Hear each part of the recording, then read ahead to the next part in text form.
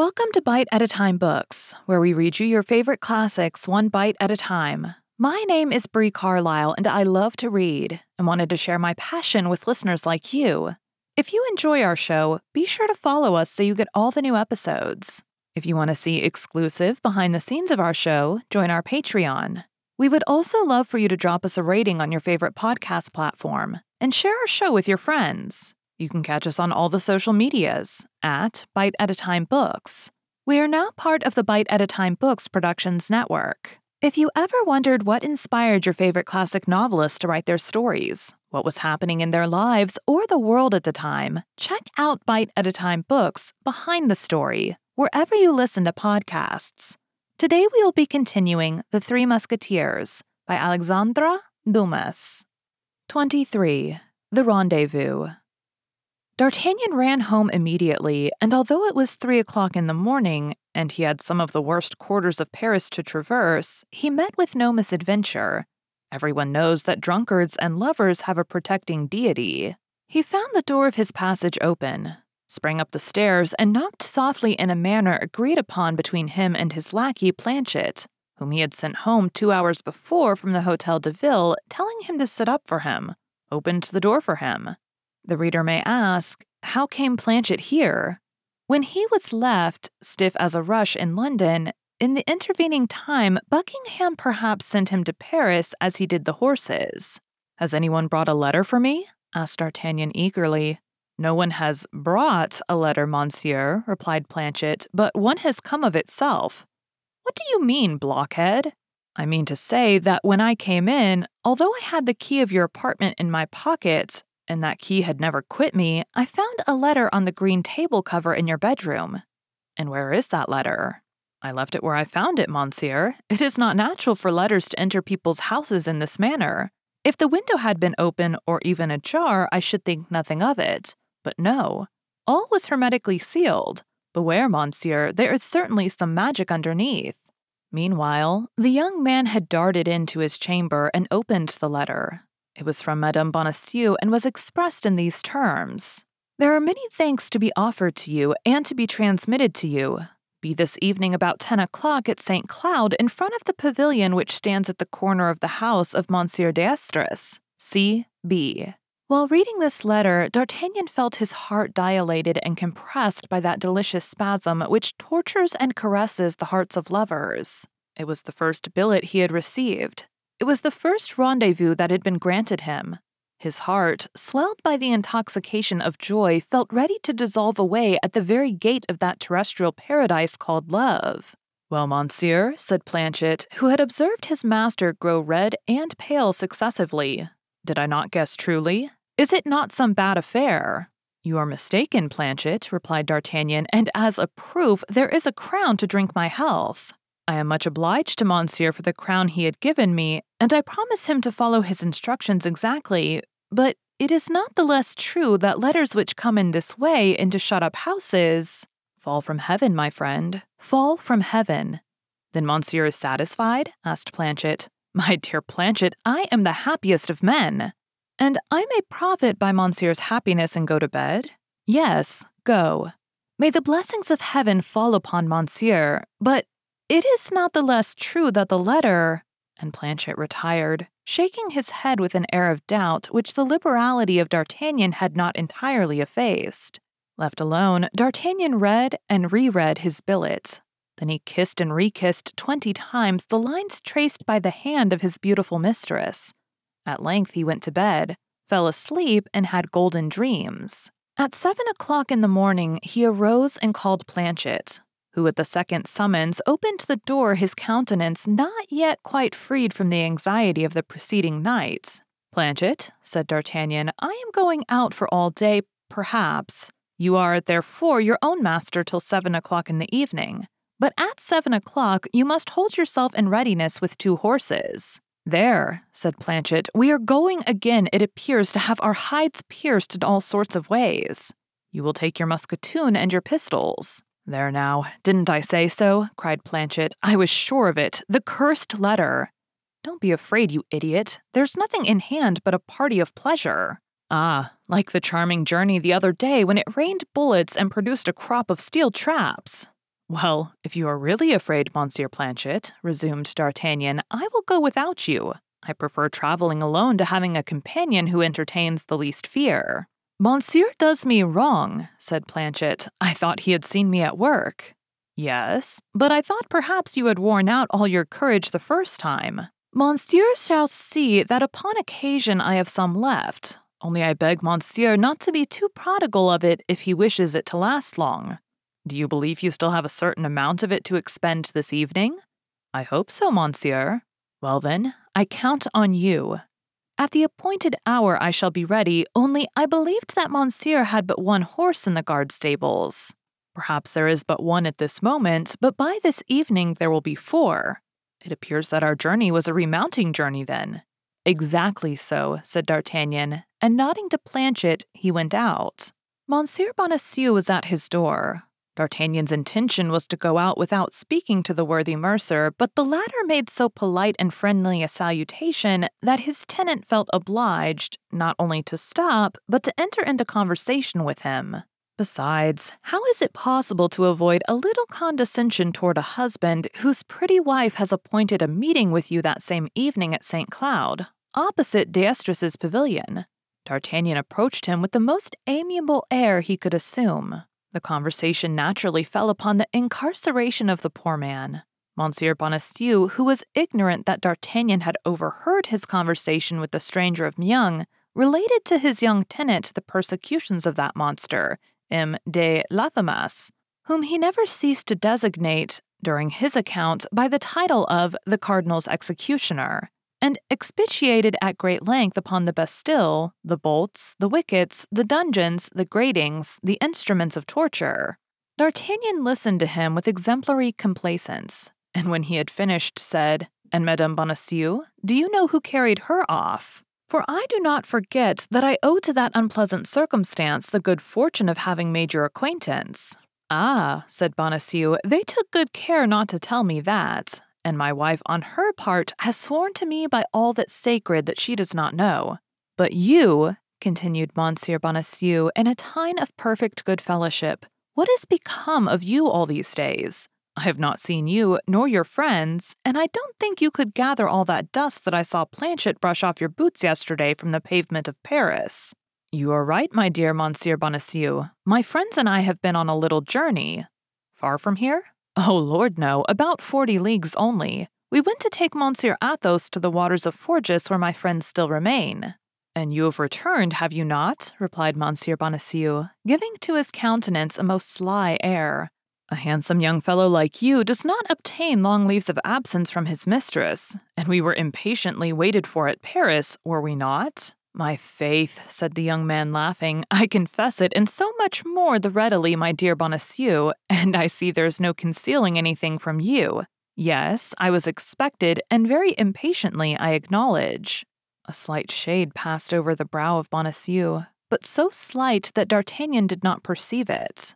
"And we are going to be recompensed for our diligence?" continued the mercer, with a trifling alteration in his voice.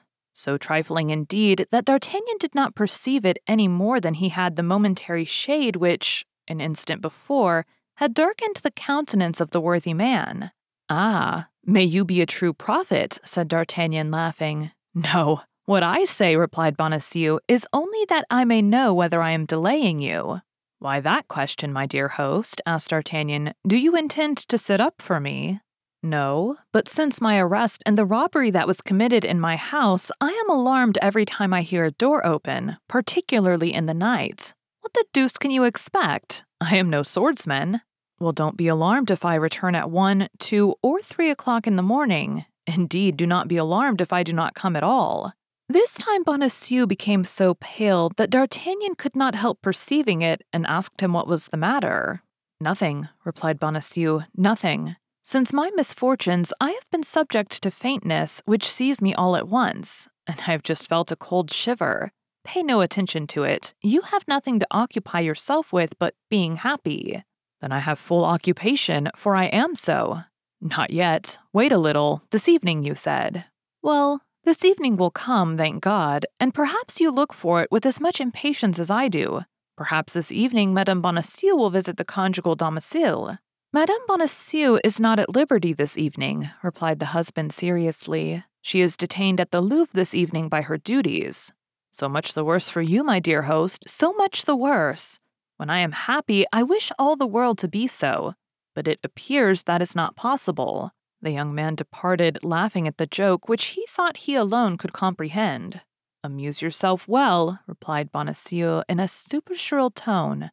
But D'Artagnan was too far off to hear him, and if he had heard in the disposition of mind he then enjoyed, he certainly would not have remarked it. He took his way toward the hotel of Monsieur de Treville. His visit the day before, it is to be remembered, had been very short and very little explicative. He found Treville in a joyful mood. He had thought the king and queen charming at the ball. It is true the cardinal had been particularly ill-tempered. He had retired at 1 o'clock under the pretense of being indisposed. As to their majesties, they did not return to the Louvre till 6 o'clock in the morning. Now, said Treville, lowering his voice and looking into every corner of the apartment to see if they were alone, let us talk about yourself, my young friend, for it is evident that your happy return has something to do with the joy of the king, the triumph of the queen, and the humiliation of his eminence. You must look out for yourself. What have I to fear, replied D'Artagnan, as long as I shall have the luck to enjoy the favor of their majesties? Everything. Believe me, the cardinal is not the man to forget a mystification until he has settled account with the mystifier, and the mystifier appears to me to have the air of being a certain young Gascon of my acquaintance. Do you believe that the cardinal is as well posted as yourself and knows that I have been to London? The devil! You have been to London? Was it from London you brought that beautiful diamond that glitters on your finger? Beware, my dear D'Artagnan, a present from an enemy is not a good thing. Are there not some Latin verses upon that subject? Stop. Yes, doubtless, replied D'Artagnan, who had never been able to cram the first rudiments of that language into his head, and who had by his ignorance driven his master to despair. Yes, doubtless there is one. There certainly is one, said Monsieur de Treville, who had a tincture of literature, and Monsieur de Benessarade was quoting it to me the other day. Stop a minute. Ah, this is it. Timeo Danaos et dona ferentes, which means, beware of the enemy who makes you presents. This diamond does not come from an enemy, monsieur, replied D'Artagnan. It comes from the queen. From the queen? Oh, said Monsieur de Treville. Why, it is indeed a true royal jewel, which is worth 1,000 pistoles if it is worth a denier. By whom did the queen send you this jewel? She gave it to me herself. Where? In the room adjoining the chamber in which she changed her toilet. How? Giving me her hand to kiss? You have kissed the queen's hand, said Monsieur de Treville, looking earnestly at D'Artagnan. Her Majesty did me the honor to grant me that favor. And that in the presence of witnesses? Imprudent, thrice imprudent? No, monsieur, be satisfied. Nobody saw her, replied D'Artagnan, and he related to Monsieur de Treville how the affair came to pass. Oh, the women, cried the old soldier. I know them by their romantic imagination. Everything that savors of mystery charms them. So, you have seen the arm, that was all. You would meet the queen, and she would not know who you are? No, but thanks to this diamond, replied the young man. Listen, said Monsieur de Treville, shall I give you counsel? Good counsel? The counsel of a friend? You will do me the honor, monsieur, said D'Artagnan. Well then, off to the nearest goldsmith's and sell that diamond for the highest price you can get from him. However much of a Jew he may be, he will give you at least 800 pistoles. Pistoles have no name, young man, and that ring has a terrible one which may betray him who wears it. Sell this ring? A ring which comes from my sovereign? Never, said D'Artagnan. Then at least turn the gem inside, you silly fellow, for everybody must be aware that a cadet from Gascony does not find such stones in his mother's jewel case. You think, then, that I have something to dread? Asked D'Artagnan. I mean to say, young man, that he who sleeps over a mine, the match of which is already lighted, may consider himself in safety in comparison with you. The devil, said D'Artagnan, whom the positive tone of Monsieur de Treville began to disquiet. The devil, what must I do? Above all things, be always on your guard. The cardinal has a tenacious memory and a long arm. You may depend on it. He will repay you by some ill turn. But of what sort? How can I tell? Has he not all the tricks of a demon at his command? The least that can be expected is that you will be arrested. What? Will they dare to arrest a man in His Majesty's service? Pardieu, they did not scruple much in the case of Athos. At all events, young man, rely upon one who has been 30 years at court. Do not lull yourself in security, or you will be lost. But on the contrary, and it is I who say it, see enemies in all directions. If anyone seeks a quarrel with you, shun it. Were it with a child of 10 years old. If you are attacked by day or by night, fight but retreat without shame. If you cross a bridge, feel every plank of it with your foot, lest one should give way beneath you. If you pass before a house which is being built, look up, for fear a stone should fall upon your head. If you stay out late, be always followed by your lackey, and let your lackey be armed. If, by the by, you can be sure of your lackey, mistrust everybody, your friend, your brother, your mistress above all. D'Artagnan blushed. My mistress above all, repeated he mechanically, and why her rather than another? Because a mistress is one of the cardinal's favorite means. He has not one that is more expeditious. A woman who will sell you for 10 pistoles, witness Delilah. You are acquainted with the Scriptures? D'Artagnan thought of the appointment Madame Bonacieux had made with him for that very evening. But we are bound to say, to the credit of our hero, that the bad opinion entertained by Monsieur de Treville of women in general did not inspire him with the least suspicion of his pretty hostess. But apropos, resumed Monsieur de Treville, what has become of your 3 companions? I was about to ask you if you had heard any news of them. None, monsieur. Well, I left them on the road. Porthos at Chantilly with a duel on his hands. Aramis at Crèvecœur with a ball in his shoulder, and Athos at Amiens detained by an accusation of coining. See there now, said Monsieur de Treville, and how the devil did you escape? By a miracle, monsieur, I must acknowledge, with a sword thrust in my breast, and by nailing the Count de Wardes on the byroad to Calais, like a butterfly on a tapestry. There again, de Wardes, one of the cardinal's men, a cousin of Rochefort. Stop, my friend. I have an idea. Speak, monsieur. In your place, I would do one thing. What? While His Eminence was seeking for me in Paris, I would take, without sound of drum or trumpet, the road to Picardy, and would go and make some inquiries concerning my 3 companions.